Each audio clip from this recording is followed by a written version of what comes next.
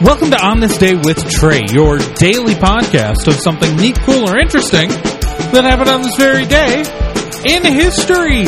It is the sort of thing that just makes you get up in the morning and say, hey, I woke up.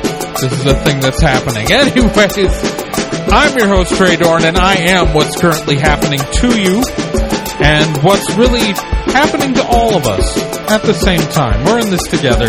And today is November 9th, the 9th day of November. Let's talk about what happened today. On this day in 1965, the Great Northeast Blackout occurred as several states and parts of Canada were hit by a series of power failures lasting up to 13 and a half hours.